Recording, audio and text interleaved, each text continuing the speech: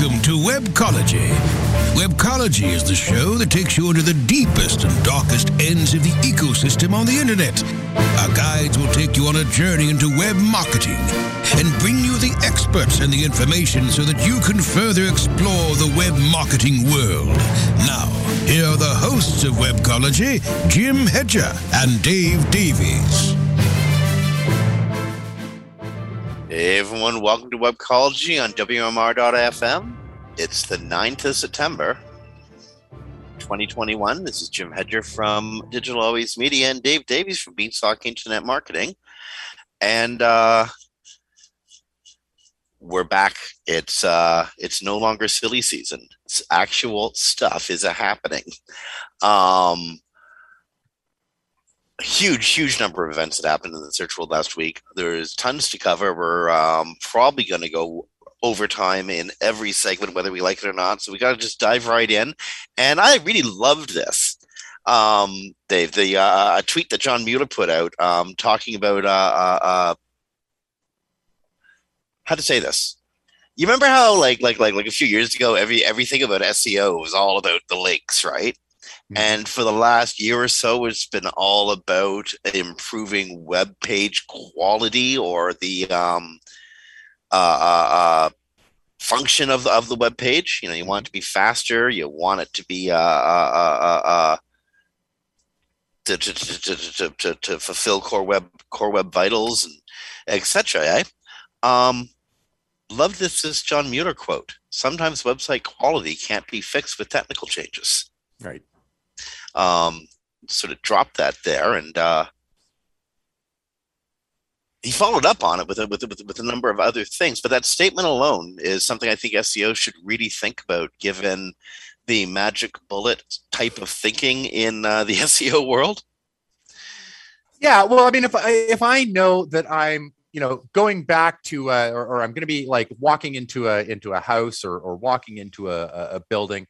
And if I know that room that I'm about to walk into has a steaming pile of crap just sitting in the middle of the floor, whether I walk to it or run to it does not change what I'm about to have once I get there, right? Like where I totally get what he's saying. The speed of something does not make that pile of crap in the middle of the room better, right? So you need to have something there that is actually worth going to. And then all of a sudden they'll be going, okay, there's two good things. And this one you can run to, and this one you're going to crawl to. So we're going to make the one you can run to the one that you see first. It makes perfect sense.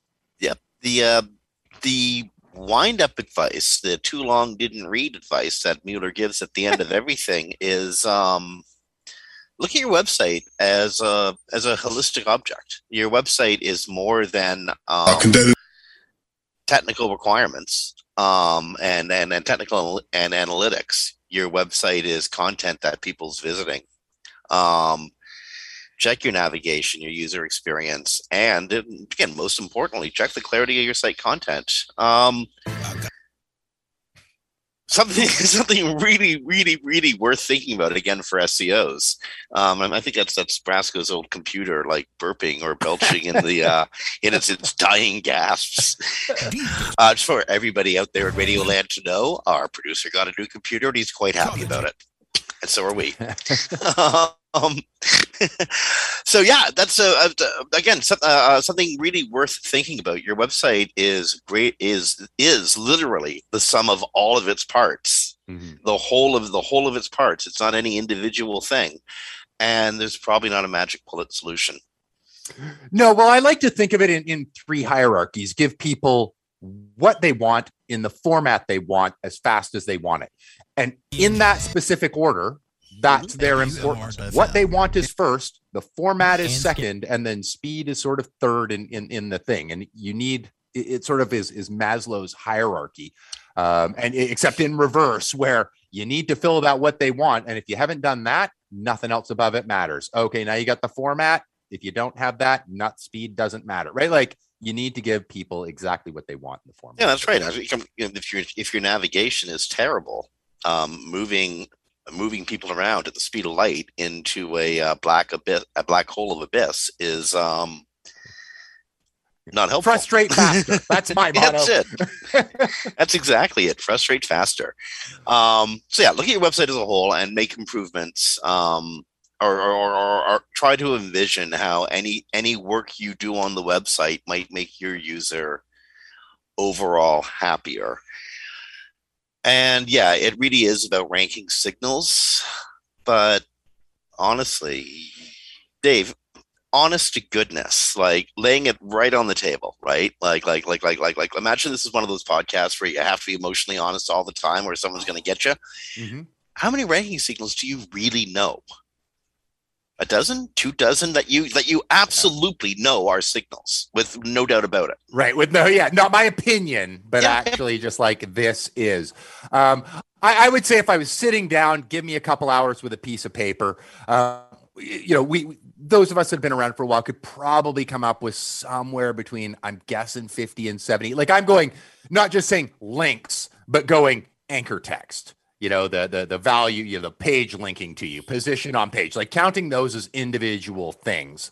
I think you could come up with a pretty solid list, but not nearly the number that there are. Yeah, there actually are out there. And so trying to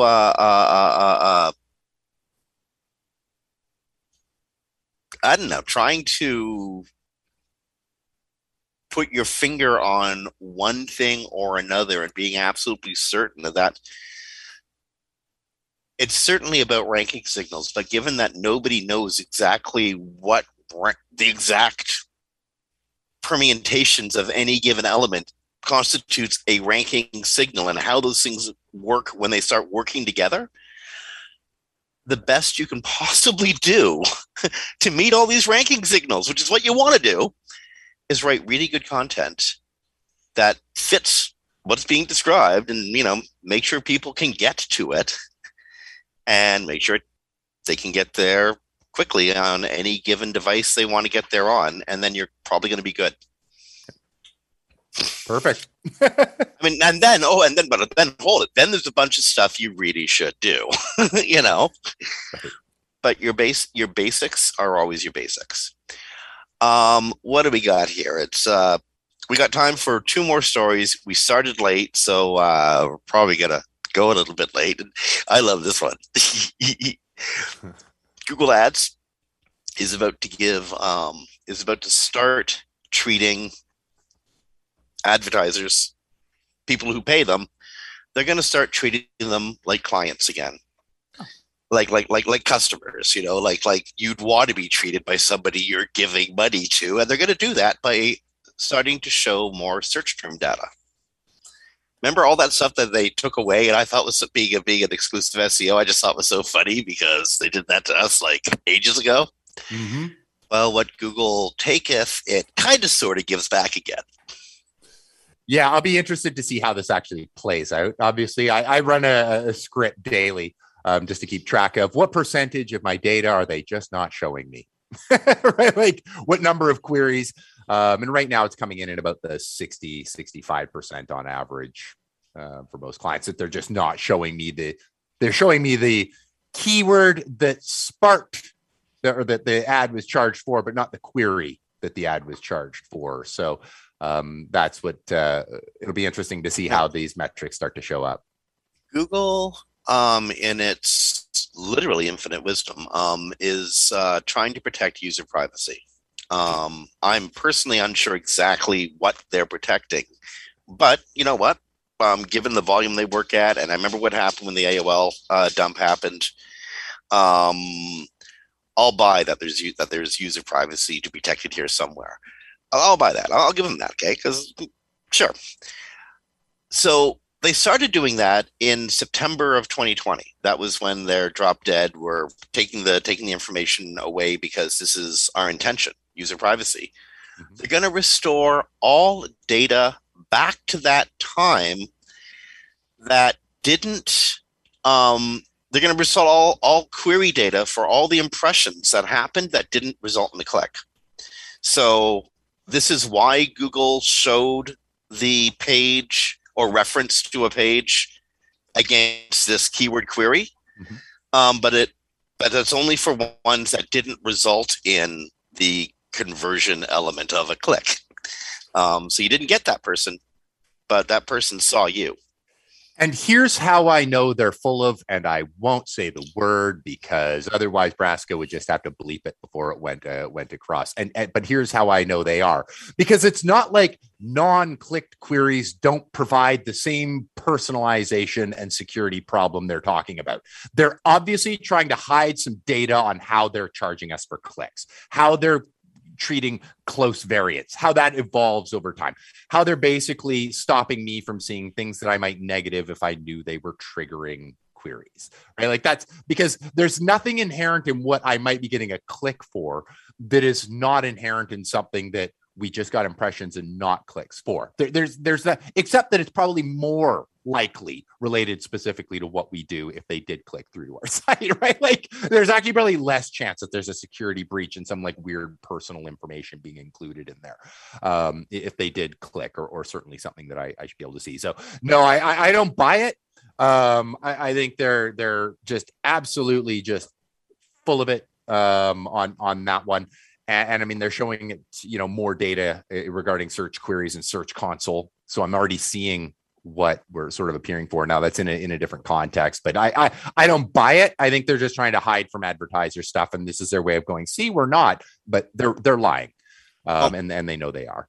If there's any information that you can glean from search term data predating the time that that Google said we're clamping down on privacy against September 2020, you want to get at it soon because they're going to be removing that. Anything predating September 1st, 2020, any search term data is going to be removed February 2022. So they're warning people now, grab whatever data you need now, but anything else is apparently you're going to have 6.5 times the data that you do now. So bigger and improved. Right. Here's all the stuff we didn't charge you for, so you probably don't care about. That's what they're showing. Anyway, that's just me being persnickety. Well, again, what the good Google taketh, it pretends to give away. Sort of kind of giveth back again. That's about right. Well, Scroogle. Okay. It's time for our obligatory warning. Christmas is coming, and as we all know, Google's getting fat. And you got to get your stuff together to get ready for Black Friday and the coming Christmas rush. And if you don't do it soon, you're not going to do it. So do it. It's Dave's Happy Christmas, Dave. There you go. Yeah. Add to you. Big news in the search world before we go. Keith Good left IBM. Did you see that? That was fairly staggering. I didn't see that. No. I didn't see by the look on your face. No. Yesterday was Keith Good's last day at IBM, and he's moving forward. You can read all about it on Facebook or LinkedIn, or talk to the guy himself. And that's just sort of like an end of an era. There was this IBM mafia of SEOs, Patrick Stocks and Jesse McDonald and Keith Good and et al. And Keith was like the ringleader, and he's moving on. Oh, so well, congratulations to him. I guess so. It's sort of a little. I guess I didn't know that, so it's a little surprising because I just sort of thought Keith Good and IBM, like they'll just both live forever, right? Like they just that'll just happen, and he'll always be there. But no, I'm really, really curious now to see where he ends up. He's announced it. I would say so myself, but long term, short term memory loss. You know how that goes. Fair enough. And so I read it somewhere, but I'm afraid I just don't remember. But again, I do remember that I wanted to say publicly congratulations to the guy. Indeed. Okay, we got to take a break here at Webcology on WMR.fm. So on behalf of Dave Davies from Beanstalk Internet Marketing, this is Jim Hedger from Digital Always Media. Stick around. We got more coming up after these messages. For maximum customer engagement and retention, choose CleverTap.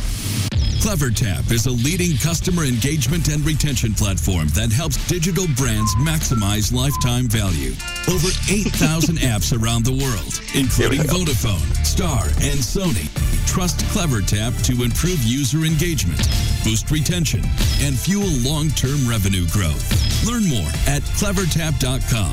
That's clevertap.com.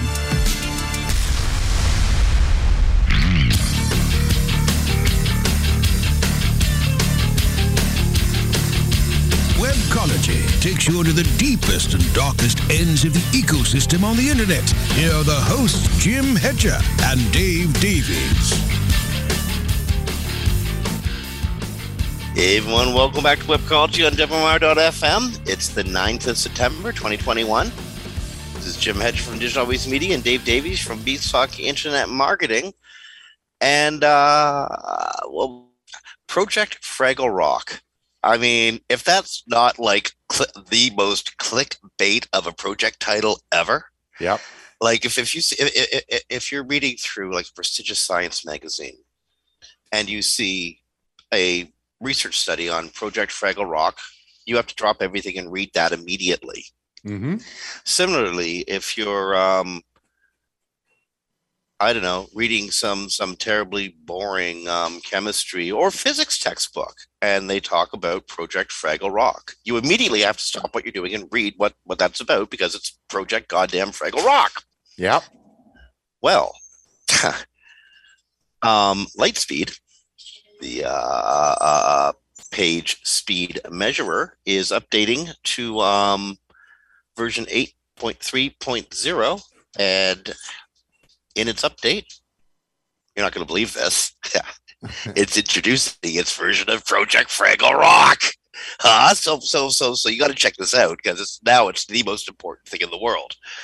Have you ever wondered what happens after, like our analytics tools tend to really measure well what happens as the page loads. You can get a waterfall that shows you, the DOM and how everything is loading and then in its order and all the way down.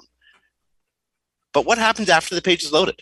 Like you lose track of how a page is functioning, because now it's all loaded. No one's tracking it anymore. That's what Fraggle Rock's going to be doing. Project Fraggle Rock and Lightspeed. How long does it take for a click to manifest into user interaction? They're clicking a button. When does the form come up? Is it useful for them to fill in? That's going to be introduced in Chrome 94's DevTools as of September 21st, and it's already running live at Lightspeed or at PageSpeed Insights. I'm excited by it, and it actually relates to a couple things. It's funny, I saw this and I'm like, I'm going to have to warn these fine folks at Google, because you can sort of see the direction they're going, about something that they said that I'll get to in just a second here.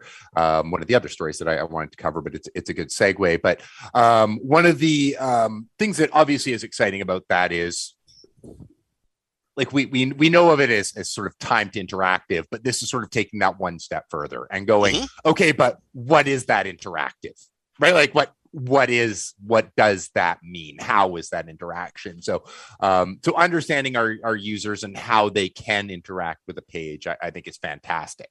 And for these tools to take that into account, I think is wonderful. Now, where this leads to a concern of me was on a statement, only in a sideways way, but it was a statement from Martin Splitt over on Twitter. Now, he was asked, and this is going back on to September 1st, and Barry Schwartz wrote about it over on SE Roundtable for anybody who wants to read about it.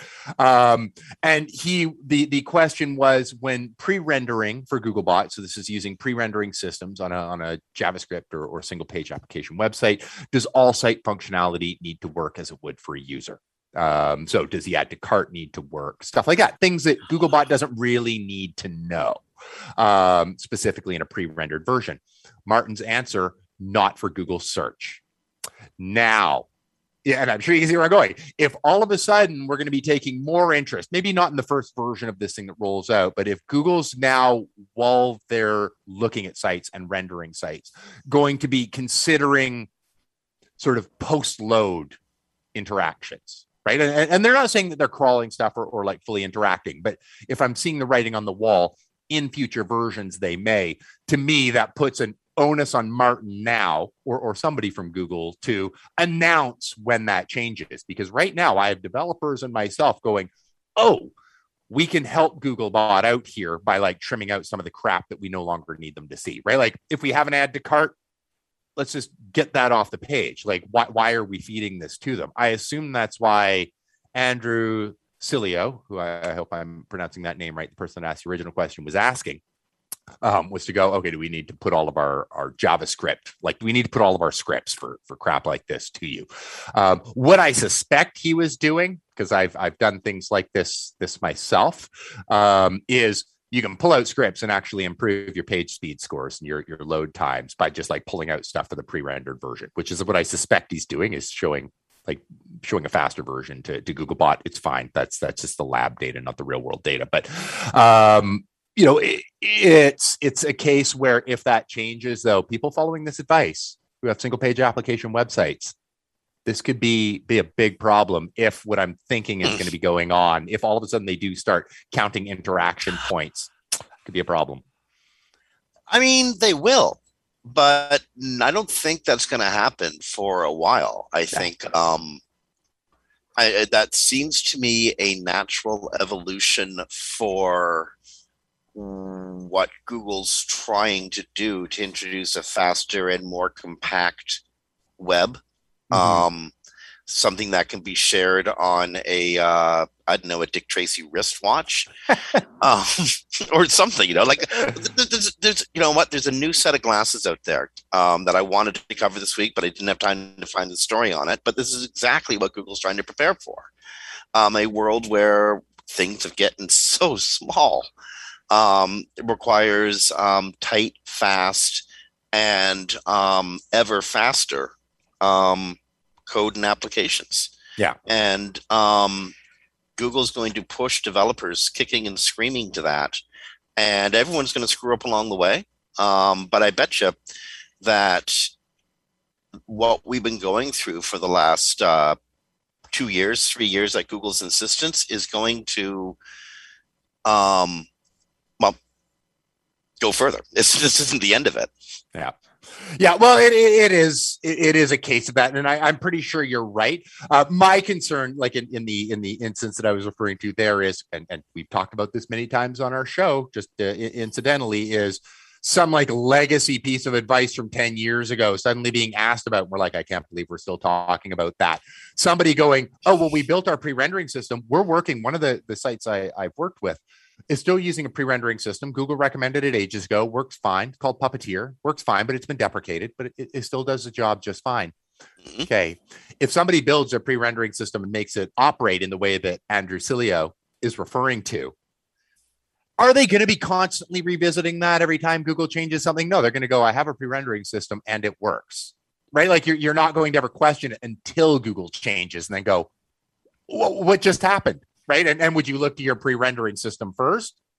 Maybe not. So I just think for their sake, my dream world is at some point they'll just be able to index these pages so well without pre-rendering, which is I think what they were trying to do about a month ago, that they'll just be announcing stop with the pre-rendering. Like we got this, and actually mean it, like not in the googly way that they said they had Flash back like a decade plus ago, or the way they said they have JavaScript now, but in like a real, we're actually just rendering it. We see what's there. We understand what's going on and move on. So, well, and this is, and you know what, you get a lot more. I think actually you get a lot more sites. How to say this? The brilliance that are going into finding ways to, they go into find ways to make sites faster. That's yeah. Okay, speaking of the brilliance going into everything, machine learning and artificial intelligence and their use by the search engines. Microsoft is aping Google by introducing an AI-driven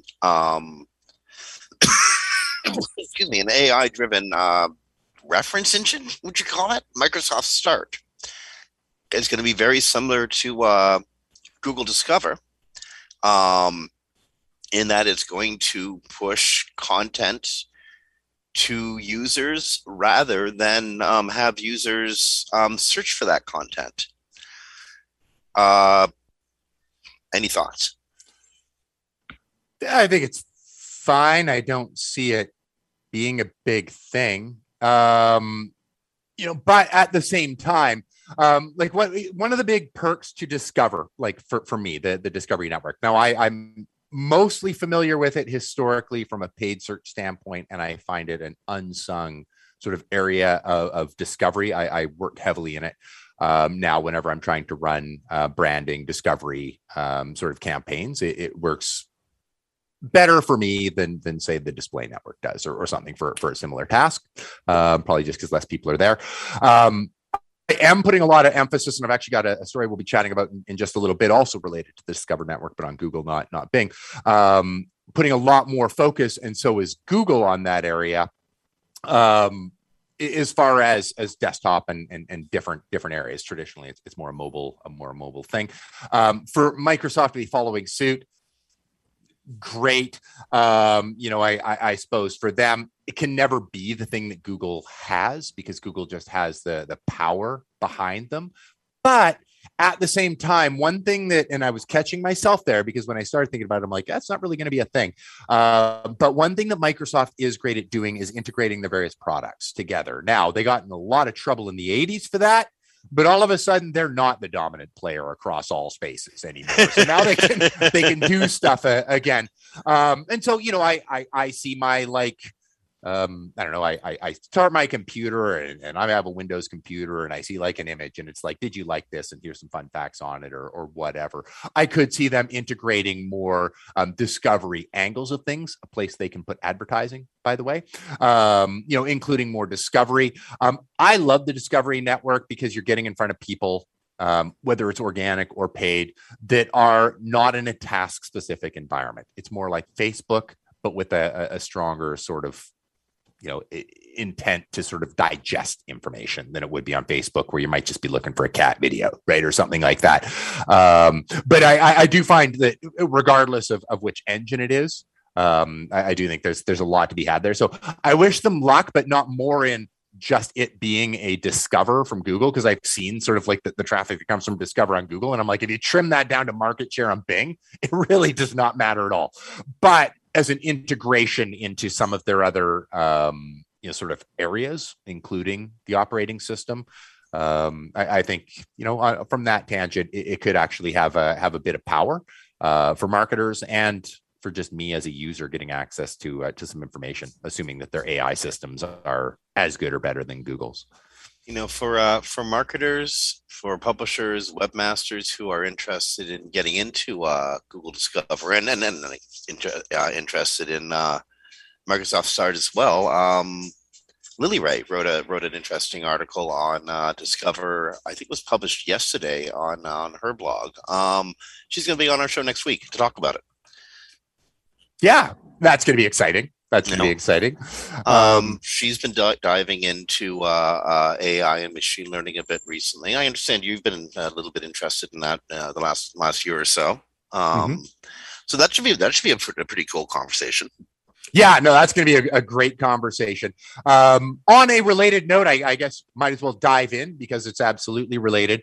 Roger Monti over at SEJ covered a story, Google showing how to optimize for beta Discover.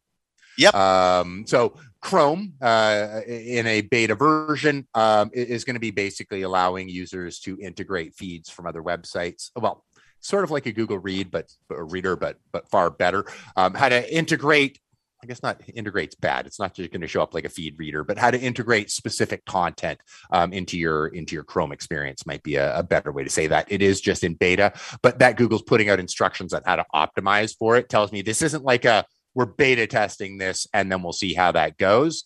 They're beta testing it for deployment and to catch hiccups. This is happening.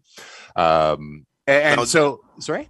This is how you can tailor or optimize your own feed, right?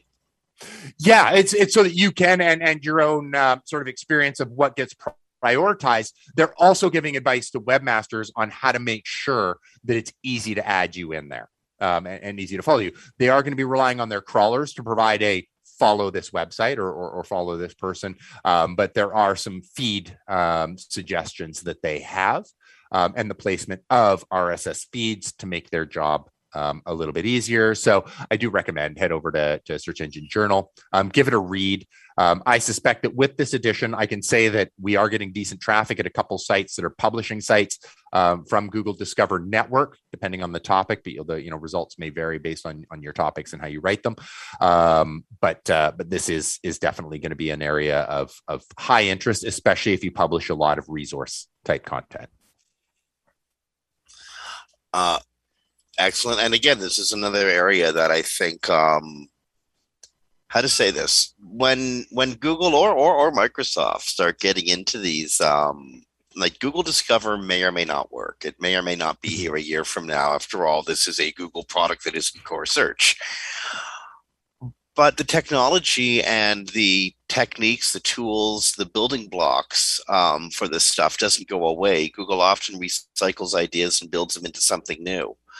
And I think this is like this is an area that both Google and Bing and any major information provider wants to delve into further.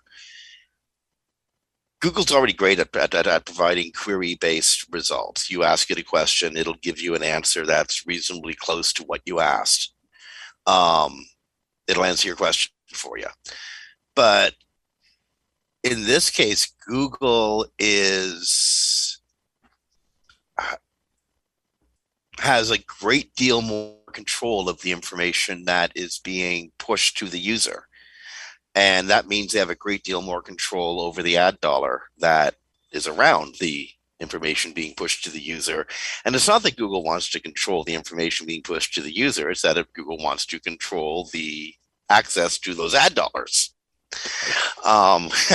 So it's going to keep pushing this. If Google Discover goes away, as it might, because the program may have serious flaws in it, Google programs often do, but the idea won't. They're going to do this again and again and again. So getting into the feed, getting into being part of Google and Microsoft feeding information can only be useful in the long run. Yeah, well, it's something people might not know if they're not familiar with these networks. Is that they're intent-based. It's based on Google understanding or Microsoft understanding who I am as a person and what my interests are, and then feeding me sort of stories and information that I might be interested in. And one of the things that captures me as an advantage of Microsoft would have over Google on this, yes, Google understands everything I do on a browser. Pretty much for the lion's share of people. Google understands what people are doing on their browser. Microsoft, for most people, understands what they're doing on anything. Like they own my PC. Now, they don't own my mobile device. And for a lot of people, that is their primary computing device. For me, it's not. I use a PC most of the time. So for me, for my personal, Microsoft will have a strong, maybe not advantage, but a strong play in understanding who I am. Based on my activity and what programs I have and things like that.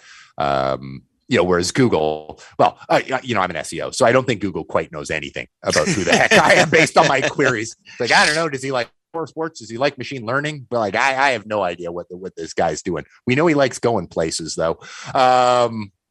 But that's about it. But anyway, it's going to be an interesting thing to watch, and I'd be interested, and I probably won't have time, otherwise I'd want to do it myself, but in pitting the two devices against each other. Back when they were working together, it's right up Eric Enge and Mike Traffigan. They're not working together now, but that's right up the alley of stuff they would have tag teamed together, like they did with sort of Alexa versus Google Home devices. But no, mine didn't just go. Oh yeah, it did. There we go. It tries to talk to me now, my Google Home. Anyway, so it would have been interesting to sort of see which one has more specific or more accurate information. But anyway, we've still got a lot to cover, and I could babble endlessly about Google Discover, so I won't. We do. It's just so there's a certain segment of our listenership, I'm guessing somewhere between 25 and 33% of it, that might believe that Bill Gates is planting tracking devices in their search queries or in their search engines. He is actually, but don't worry about it. They all do it. Yeah. They'll give you a cookie, but boom. They'll give you a cookie for it. Yeah. Okay, we got one more, then we got to go to break. This should be a fast one. If you're republishing duplicate content, you're probably not going to rank for queries relating to that content. This has been a public service announcement by Captain Obvious. Or John Mueller, one or the other. Somebody asked John the question. He answered the question. And I guess there's a lot of publishers out there that are, shall we say, repurposing other content because it helps flesh out the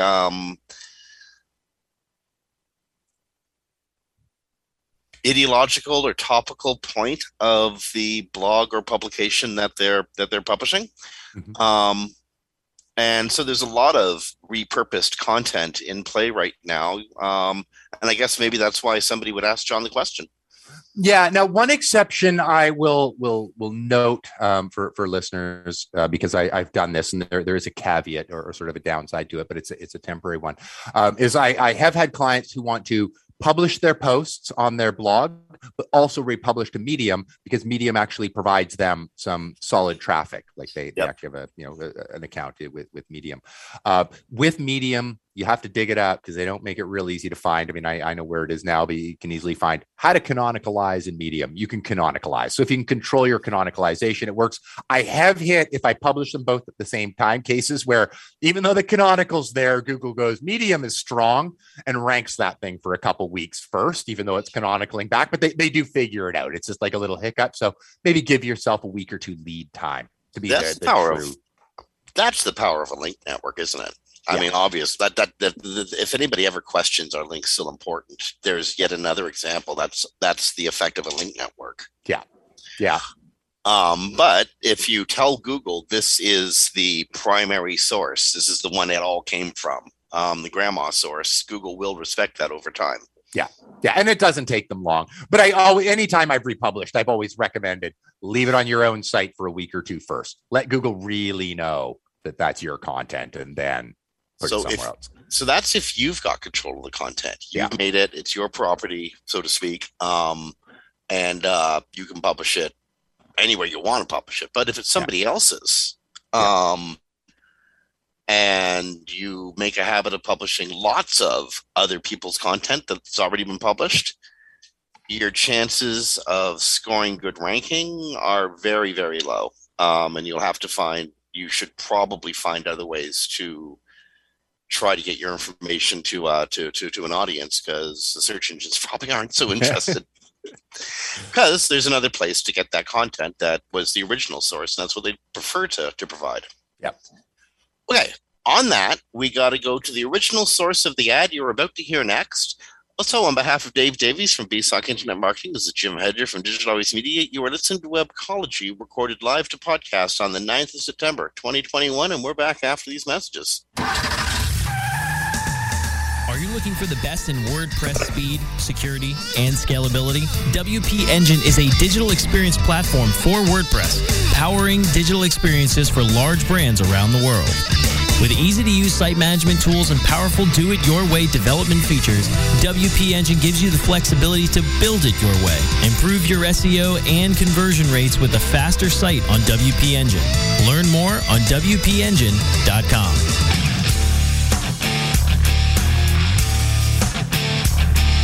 Webcology takes you into the deepest and darkest ends of the ecosystem on the internet. Here are the hosts, Jim Hedger and Dave Davies. Everyone, welcome back to Webcology on WMR.fm. It's the 9th of September, 2021. Summer's technically not gone yet, but it's awfully damn close.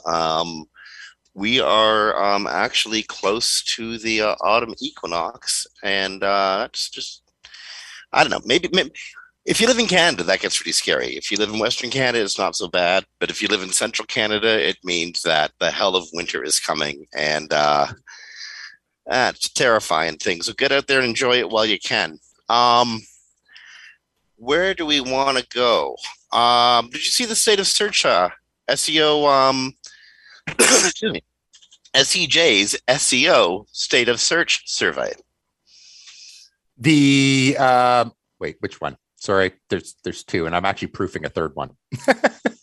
Really, state of SEO opportunities, published yesterday, in fact, over at Search Engine Journal. Oh, I don't think I saw that one. Enlighten us. At Search Engine Journal, Shelley Walsh takes the results of a segment of Search Engine Journal's annual seminal State of the Industry surveys and lists out what SEOs suggest are the top ranking factors. Now, this is a survey that hit on about 2,800 SEO professionals. This is what they say they've experienced over the last 12 months. Some of these things may be ranking, how to say it, a ranking factor and a ranking signal are different things, okay? You can have a combination of actions that come together to form a signal. And that would be a bunch of factors put together, but you can't say with any great precision that A, B, C, D led to 1, 2, 3, 4. You know? Yeah. Okay, so I just wanted to get that before reading all this stuff off, because we are not saying in any way that this in ranking is what's going to do it for you, because remember how the show began. There ain't no magic bullet solutions. You have an entire entity, a big thing that's a website made up of a whole bunch of other things, and they got to be looked at holistically. So the number one ranking factor, according to 2,800 working SEO professionals, on page stuff like meta titles, description, H1s, H2s. Of the 2,800 people, about 763 people rank that as their number one factor. After that, organic user behavior, interestingly, click-through rate, bounce, time on site, stuff like that. 720 people said that was a ranking factor. Depth and accuracy of content, structured data, content freshness, mobile friendliness, brand awareness, topical relevance, links, and number 10 is site speed.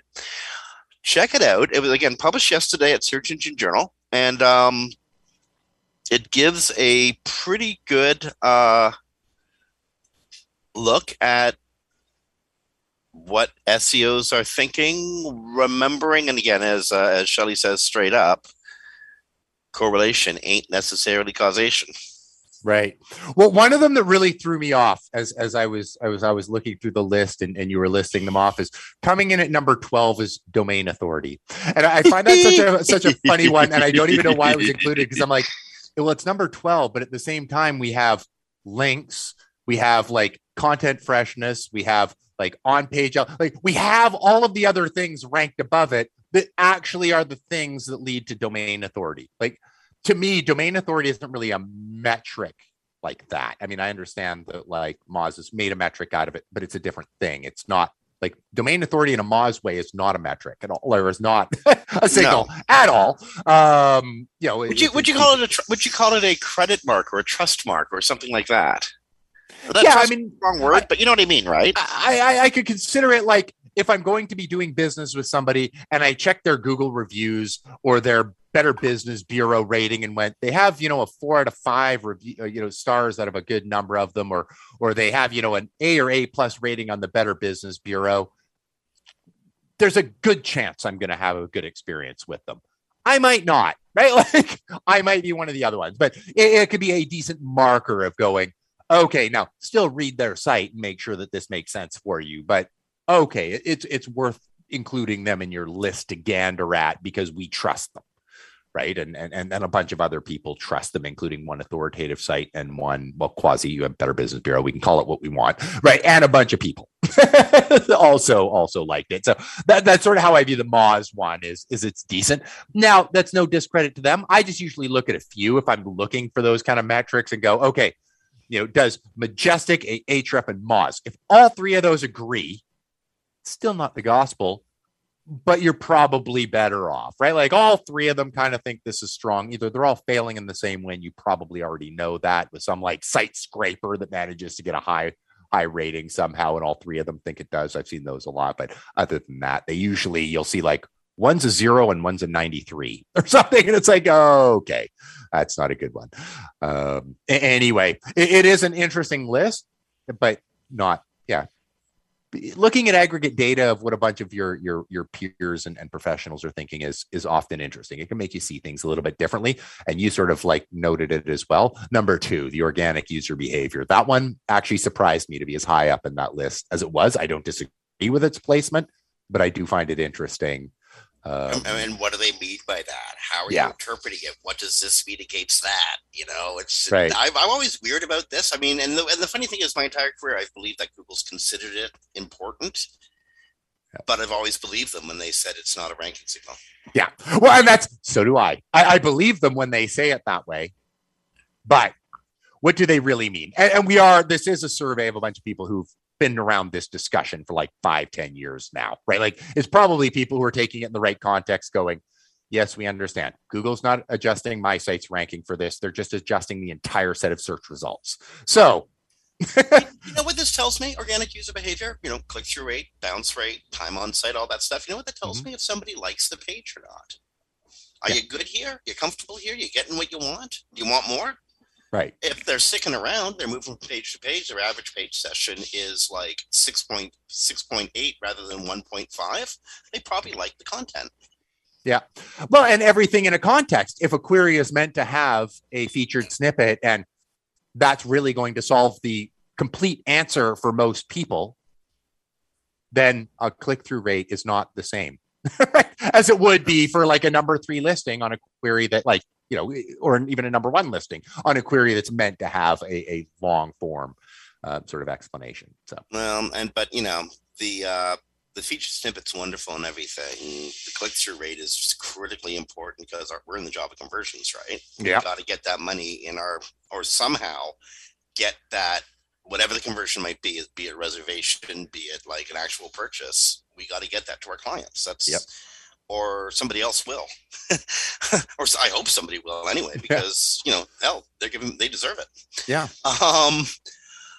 Okay, so that's check out the state of search surveys at SEJ, and this time they're being really cool. They're breaking it down into small component pieces. The actual big full download is like 60, 70 some odd pages.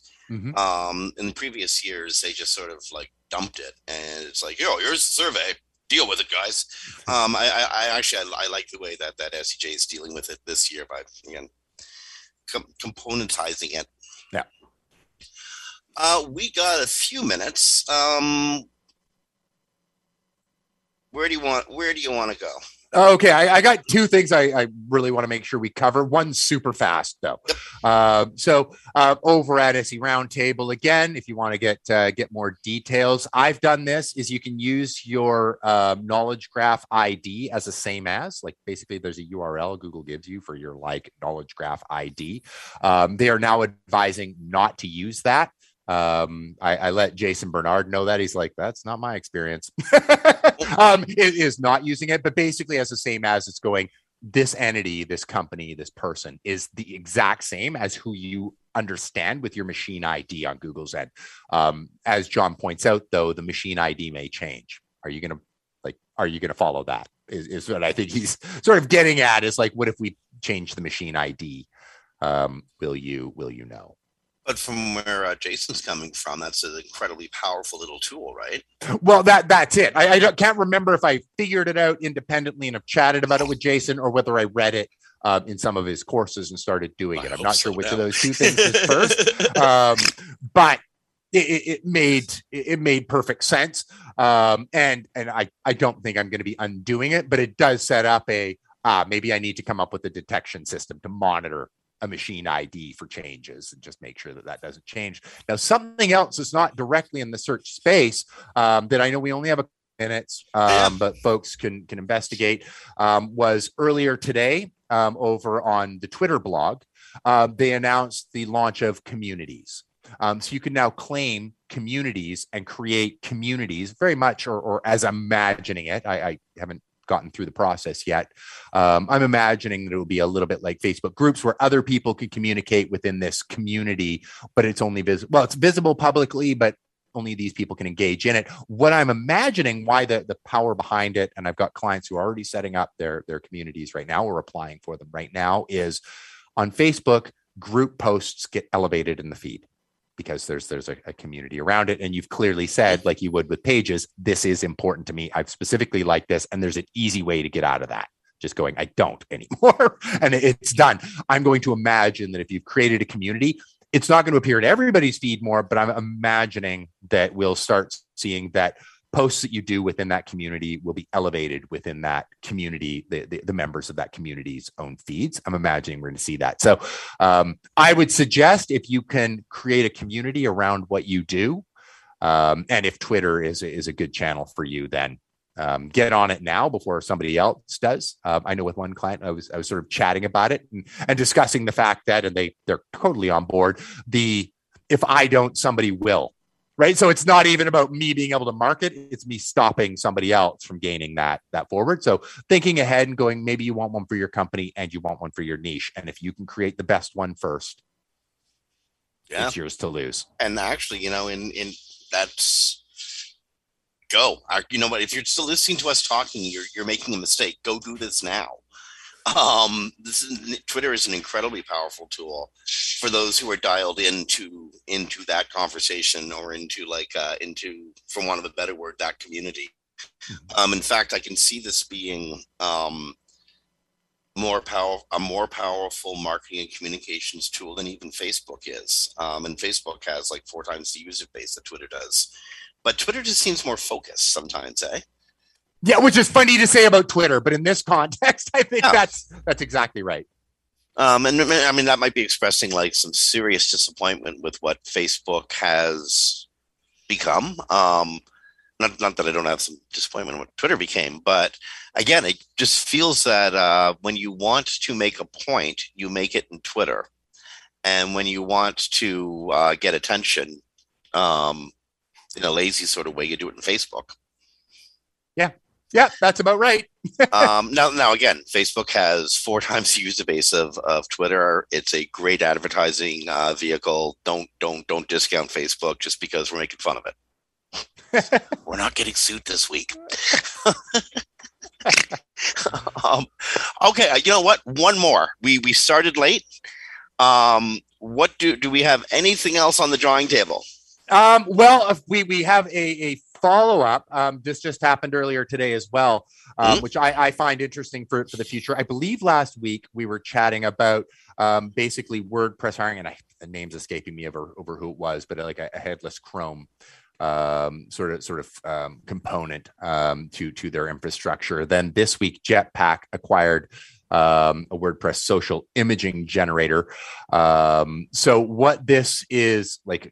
So we're seeing a lot on the development of probably a new format for the CMS itself. I'm not saying a replacement, but just either enhancer or a secondary sort of system we were talking about last week. And now we've got social image generation systems being purchased. I think WordPress is making very, very big plays right now. And it's going to be interesting. I suspect, if I'm right, we're going to be hearing a lot more acquisitions coming out of WordPress over the next probably few months, and then it'll be interesting to see what next plays. What I'll be really interested to see is, does WooCommerce make some big announcements to try and combat, because that's the big weakness right now, to try and combat against like Shopify or something like that. So that'll be interesting. That'll be interesting. I have this feeling that we are on the precipice of a new web. I mean, the backbone will be the same, but the way we use it is going to be different. It might be a really good time. There's a chip shortage, so but friends, upgrade your computers. You're going to need more RAM. I just got this feeling. You're going to need a bigger boat. And you know what? I think we have like maybe a minute left. Yeah. Go for it. While we're on the subject of WordPress, WordPress 5.8.1 just got released. It fixes a bunch of vulnerabilities. So, folks, head over to WordPress, back up your site first, and then do the upgrade. I've already started them, but I just always remember to back up my sites first before doing an update of the core. It's funny. I woke up this morning. I'm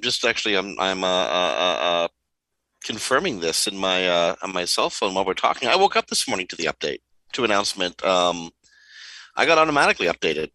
Oh, good for you. You have a good hosting provider. Yeah. So go check your websites to make sure they're all still working and all the apps are working with them. Okay, we got to go. It's been full clock, even though we started a bit late on it. On behalf of Dave Davies from BSonc Internet Marketing, Jim Hedger from Always Media Friends, you have been listening to Webcology, recorded live to podcast on the 9th of September, 2021 at WMR.com. COVID-19 is still real. In fact, there are more transmissions and infections in America today than there was at this time last year, and it is ripping through communities of people who are unvaccinated. Please protect yourselves and your families and your communities.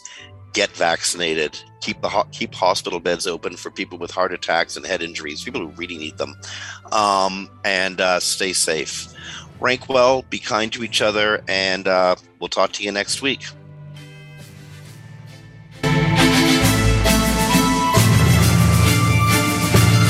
The opinions expressed in this WMR.FM program are those of the guests and hosts and do not necessarily reflect those of the staff and management of WMR.FM. Any rebroadcast, republication, or retransmission of this program without proper consent is prohibited.